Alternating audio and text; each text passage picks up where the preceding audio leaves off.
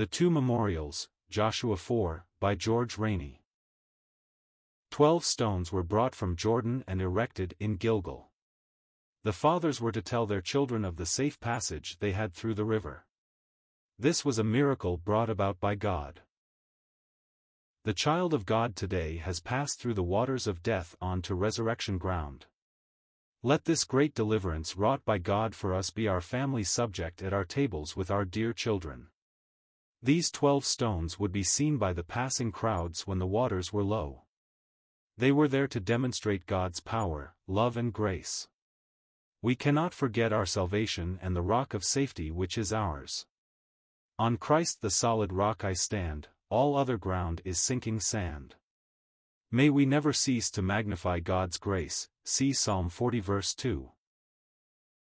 The presence of the ark alone restrained the piled-up waters. Thus the Son of God, our great Savior, stands between us and whatever would overwhelm us, especially sin and death. Do not reject Christ Jesus. In rejecting him you reject your only salvation from sin and judgment. Christ Jesus, the true Joshua, has been on the cross for us, and now there is a pathway by which the sinner can be saved or ransomed by faith and go into the heavenly city dry-shod with his sins gone and himself free from judgment. For by grace are ye saved through faith, and that not of yourselves, it is the gift of God, Ephesians 2 verse 8. I hope all my readers are sheltered by the precious blood of Christ. Remember, you are either sheltered by the blood or exposed to the horrors of eternal judgment. The 12 stones set up at Gilgal teach us another lesson. The stones in Jordan tell me of Christ's death for me, the stones in Gilgal tell me of my death in Christ. In the one I learn that my sins have been put away through the work of Christ, in the other I see that the power of sin has been broken forever.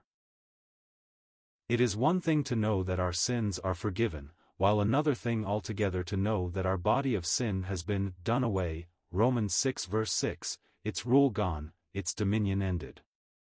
We must believe this just as we have accepted Christ's death for our sins and learn the wonderful truth, let not sin, therefore, reign in your mortal body, Romans 6 verse 12.